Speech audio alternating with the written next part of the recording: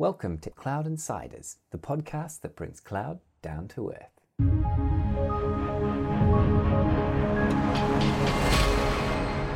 As always, head over to cloudinsiders.fm for show notes and other giveaways. Now let's get into it. Okay, I'm sitting here today with Bob Plumridge, who's the CTO of Hitachi Data Systems, and Gavin Jolliffe, who's the CEO and founder of Extrovert. Welcome, gentlemen. Morning. Good morning. Thank you for joining me, gentlemen, and let's dive straight into this discussion about big data and analytics. Bob, can you give us an overview of Hitachi Data Systems and what you do? Sure. We're really a solutions-based company now in the IT space. Obviously, we're owned by Hitachi Corporation Japan, but we very much specialize in IT solutions, including big data solutions, analytics solutions, and solutions all the way down to long-term data storage and archival systems and pretty much everything in between. And really over the last years, we've expanded more into the application space. That's been able to support things like SAP HANA, Oracle solutions, cloud solutions, public, private and hybrid. More recently with Microsoft and their Azure solutions, being able to support those. So really, we're pretty much a through and through IT solutions organization now.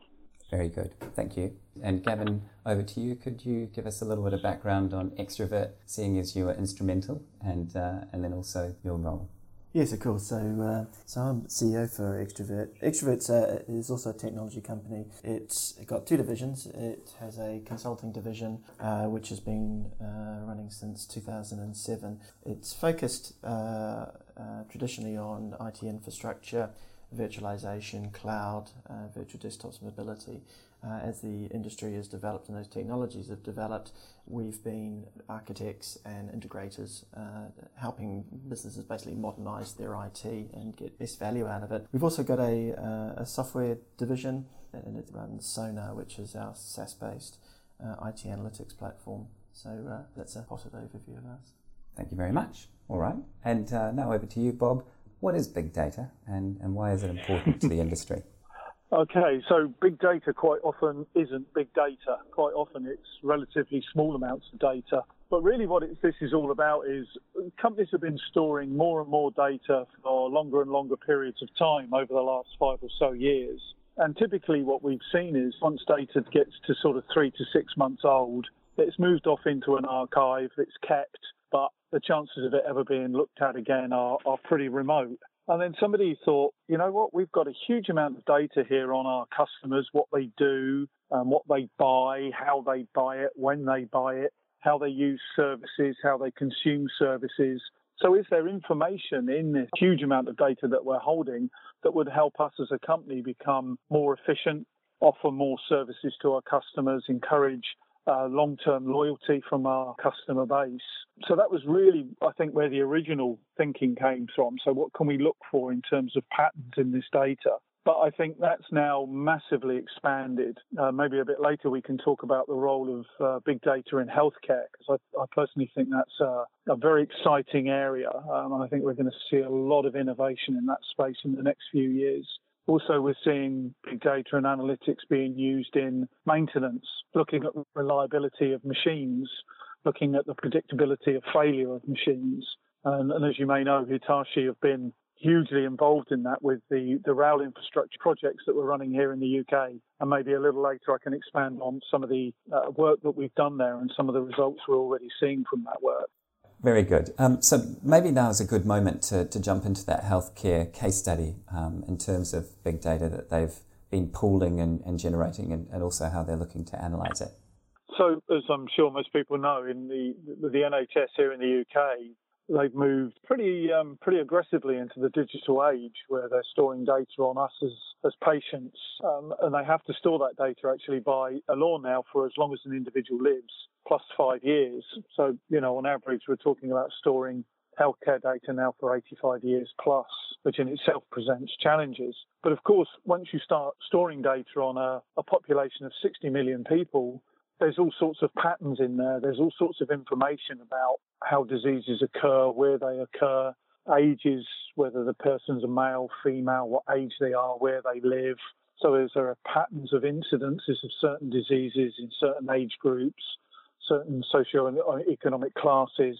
And if there are, what can we do with it? So rather than trying to boil the ocean and look at everything straight off, it was decided that a relatively small project that would be run in the north of England, in the Manchester area, looking at data from that specific area with us.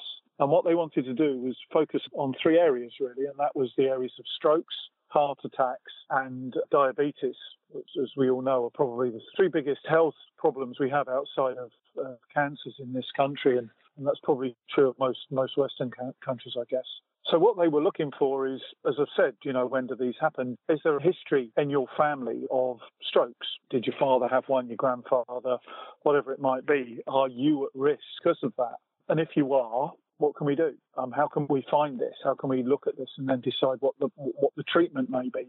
So this has been going on for a while now, and of course there is this whole thing of being able to look at an individual's lifestyle, and as I say, that pattern of problems in a family, and then let's say we can identify an individual. So then what do you do, and why do you want to do it? We were told on average in the UK to treat a stroke victim now costs around £200,000, and that assumes that the victim lives. And it also has no real impact on what their life might be like after that stroke. So if you can identify somebody who's at risk, how do you work with them in order to try and prevent that? Can you identify, a poor diet, poor lifestyle, they drink too much, smoke, not get enough exercise, all those things that we know we should do and often don't. But the difference here really is being able to target it. So instead of doing public service broadcasting to the entire nation saying, get more exercise, eat a better diet, and of course we all just ignore that. Go to the individual and say to that individual, look, we've identified that you are more at risk because of this, and this. And here's a program that we're willing to work with you on in order to try and prevent you having this problem in 5, 10, 15, 20 years' time, whatever it might be. Because the cost of that prevention, on average, is only 10% as opposed to the cost of treatment. And of course, the big gain for you as an individual is that if you don't have that stroke, you're never going to have a problem afterwards. So from what we've seen, there's huge gains and advantages to us as individuals by being able to do things like this.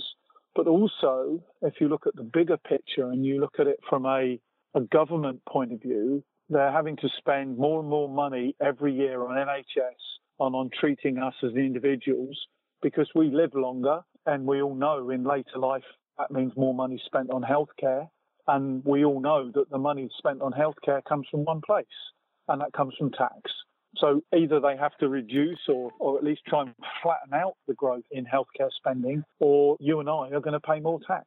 So I think, I've just used strokes as an example there, but if you then think about cancers, if you think about diabetes, if you think about heart attack, it almost starts to seem that the scope of what's possible here is almost endless. And I think it's going to have a huge impact on every single one of us in the very near future. And interesting to hear the role that the collection of data plays in that, and then the need to analyse it.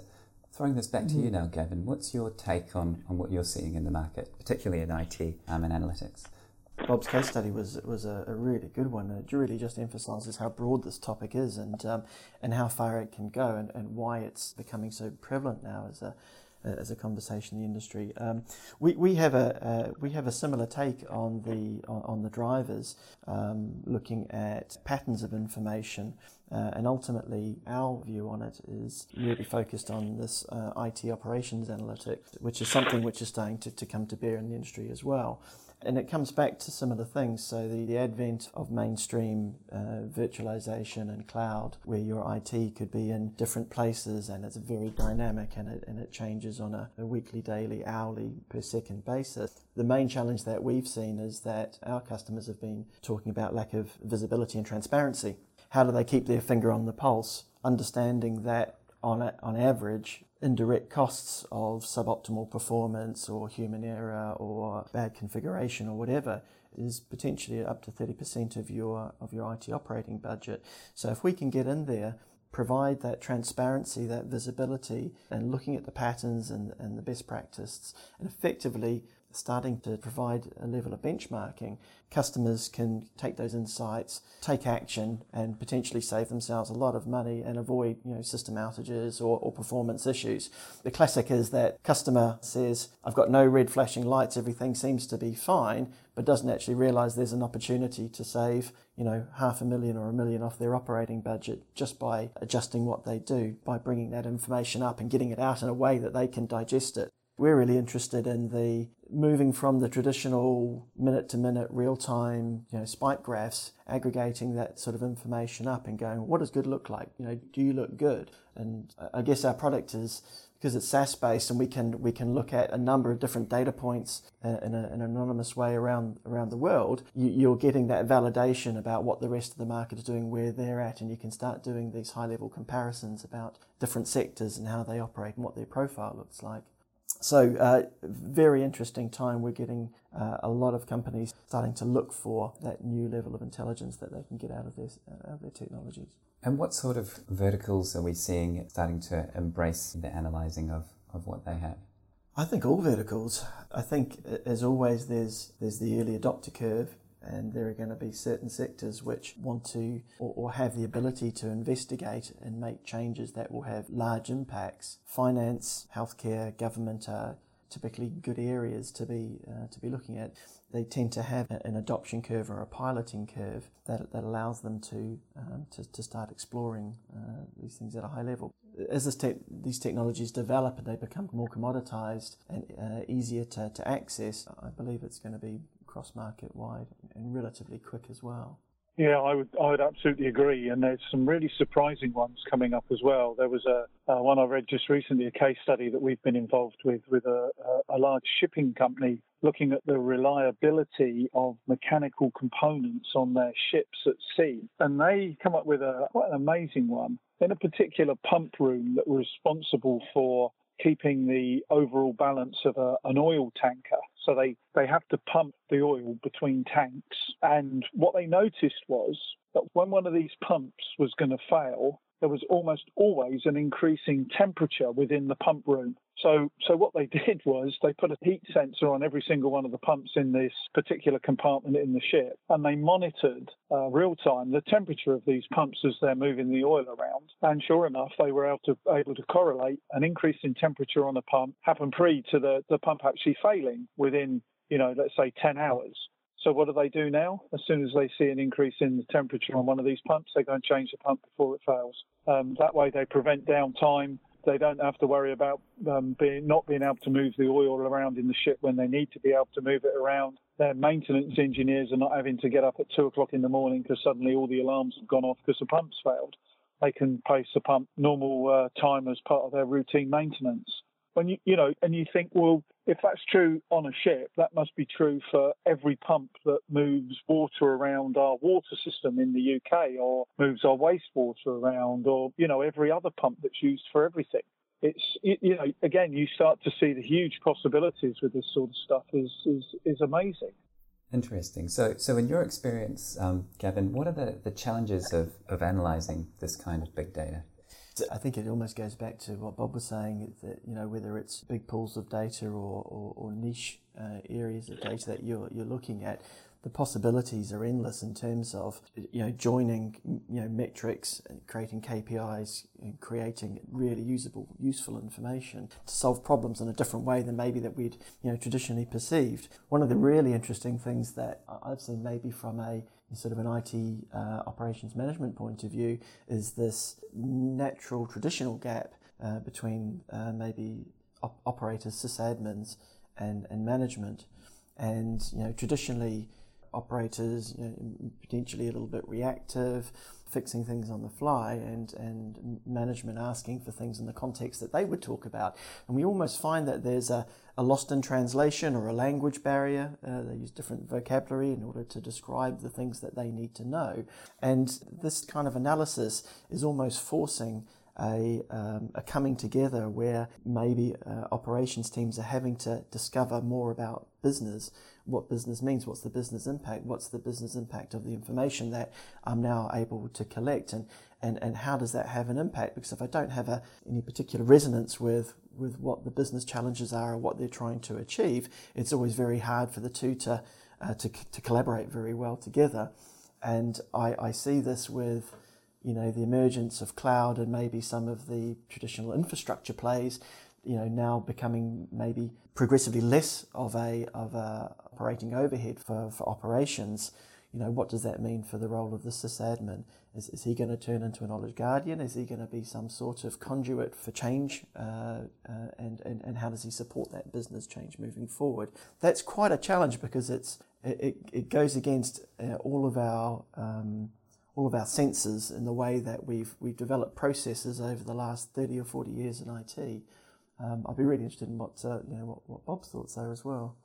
No, I think you're absolutely right. I think there's this bridge, isn't there, really, that needs to be built between what the business are looking for and what IT can supply. I think there is currently a bit of a disconnect there in a lot of businesses. The business are looking for insights in the data, and the sysadmins are the guys that are used to setting up the infrastructure and maintaining the infrastructure, not necessarily the guys that are able to help them gain access to the data, or even in some cases to help them build the data lakes. Because obviously one of the big issues with this is that we're sort of talking in general terms about being able to analyse huge amounts of data. But one of the underlying technical problems is often that all of this data is in hundreds, if not thousands, of different formats, all of which are completely incompatible with each other. So often the first hurdle, if you like, is to get all of this data into one format, into one data lake where it can actually be searched and analysed. And I think there's still a huge amount of work needs to be done even on that base layer before you can sort of make this data available to what's now termed the data scientists. So there's some real practical issues with this still. Yeah, I really agree, Bob. Having gone through this firsthand, when we were developing Sonar, we had exactly this. The basis of our SaaS platform is that we have adapters and we connect to various technologies, and we mine that data and we bring it back centrally and we start cross-matching patterns. But there are hundreds and hundreds of technologies, and they all use completely different ways of handling data and different versions, and being able to normalize that data so that you've got certainty every time that you touch systems is a real challenge. And it's quite fascinating because even if that market grows, what I'm seeing is that every software product or every solution that looks at it from a slightly different point of view, whether it's real time wire analysis versus benchmarking KPIs. They're all trying to solve different problems in different ways. And what I'm seeing are these huge analytic platforms. I'm now starting to see a bit more interoperability where other platforms are now plugging into them. Like Hitachi's got Pentaho, and there's obviously other analytics providers that plug in that to feed that kind of data lake. And the obvious question comes that over time, how many times are we touching these systems for the same data? So it's an excellent point. Just go back to the example I was talking about with healthcare. You just take something as not as simple as, but as basic as an MRI scanner, and then you look at how many companies manufacture MRI scanners and how many different formats the MRI data is then presented in. And then you start to think, well, you could have two hospitals that are maybe only 50 miles apart, and they're using completely different and completely incompatible systems. And then you expand that to doctors' surgeries where, we've had this system in the UK where self-funding practices, they've, brought in different IT systems in two practices, again, that may only be 10 miles apart. And there's no way that they can share the data between even those two practices, let alone input that data into some national system. This is a huge underlying problem. And you're right, companies such as ours and many others are now building data ingesters, so you can take data that's in different formats and put it into a compatible object type system. But this is not easy to do. It's not a 5-minute job. It requires a lot of time, effort, and money. Agreed. I think it's an enormous challenge, and I think it'll take a number of years to unpick to get that common model, as you were saying. To give an example on that, we were talking to a large industrial manufacturer, and they have already done some work on this on their production lines. And but even they were saying that the sensors that they have on the lines that are monitoring, the components as they go past, the weight of the components, looking at wastage in the production system. On one production line, they had 4 different types of sensors, all of which were producing data in completely different formats. In terms of what management are actually wanting out of this data, what sort of questions are you seeing needing to be answered?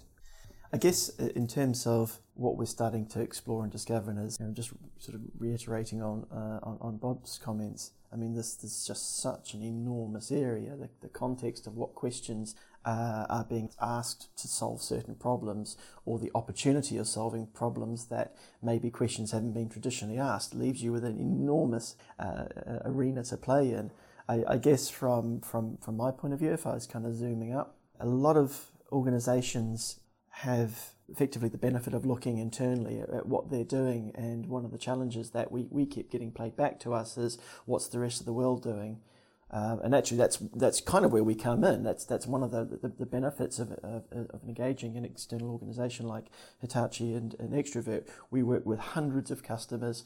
We understand what the baseline of good looks like. We understand that from a people, process, and technology point of view. So when we can expand these conversations in terms of where opportunities lie, it normally is that we can condense that, bring that to the customer, and go, right, this is where you are. This is where we think that you can go, and this is the path that you can take. And it's that confidence that a company is being benchmarked through some sort of external process that makes it, it validates it and it makes it auditable. And effectively, what we're trying to do, and where I think the benefit of analytics, certainly in ITOA, is to be able to come in with some rule sets, apply those rules, and do that in a quick and automated way.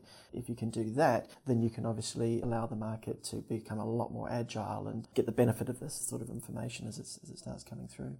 Very good. And Bob, if I'm sitting here thinking, I have a lot of big data in my organisation, I need to begin to do something useful with this, what questions should I be asking myself as I start to move down that path? The starting point is often the tough one, I think, for a lot of organisations is so where do I start with all of this? And our advice is always start small. Have a good objective of what you're trying to achieve. So, and I guess really it depends what business segment you're in. We've talked a bit about healthcare. You're looking for patterns of data there and instances of diseases. If you're a bank, perhaps you're looking at, so why are people closing accounts with us? Is there an underlying common reason that we're losing business to a competitor? Are we doing something wrong that's upsetting the customers, and are they closing their accounts for one or two reasons that maybe if we understood what those reasons were, we could do something to address that? On the positive side, retail banking, looking to sell individual customers more services. So they're looking at things like how we use our bank accounts. Do we ever use branches? More and more people never set foot in a bank anymore. So they're looking at, so can we close these branches? I know it's not always popular, but actually, I think when a lot of the retail banks have been looking at footfall through their branches, they're saying, it doesn't make cost sense anymore to keep these branches open when we're seeing a decrease of 20% month on month on the people that are using them. Therefore, we're better off spending our money on improving our apps that go on iPhones and all the other mobile devices we now use, because that's really what our customers want to use as a service. The better the app is, the more likely it is that they'll continue to stay with us. So it's shifting, if you like, using this data to determine where do we spend money, where do we save money, where do we invest, where don't we invest, and where do we need to improve? Thank you. And perhaps just moving on down that path, so as a bit of a wrap-up, where do you see the future heading in terms of analytics in the industries that you've mentioned? So I think it's going to become prevalent across pretty much every business in the next 2 or 3 years. And in some organisations, it's going to happen much quicker than that. You know, if you think about the healthcare stuff, I know I've talked about that a lot, but I think that is going to have a huge impact on every single one of us in the next 2 to 3 years. And I think any business right now that's not seriously looking at how they're going to use the data they hold, they will find themselves at a big market disadvantage against all of their competitors very, very quickly. Excellent. And Gavin, any closing comments from you in terms of the future of IT analytics? I totally agree with Bob's view of the world. The pace at which the technology developments are moving means that if you're not embracing the change, others will be using it to competitive advantage and outstrip you in reasonably quick time. I do have that sense of temper as well with the complexity that is also faced by handling data. But I think there are so many thousands of opportunities. I think we'll see a little bit like a jigsaw puzzle. We'll see lots and lots of activity going on across a number of different areas, and then dealing with the big problems will evolve naturally over time as this becomes more understood and matures. Right. Well, thank you very much, gentlemen, for joining us. And in the show notes, we'll of course have contact details for both of you to for folks to continue the conversation. So thanks for joining us. Many thanks. Yeah, thank you. That brings us to the end of another episode of Cloud Insiders. Thanks for tuning in. Hope you enjoyed it. And to find out more and access show notes and downloads, head over to cloudinsiders.fm. You can track us on Twitter @CloudInsiders, and we'd love you to leave us a review on iTunes. See you next time.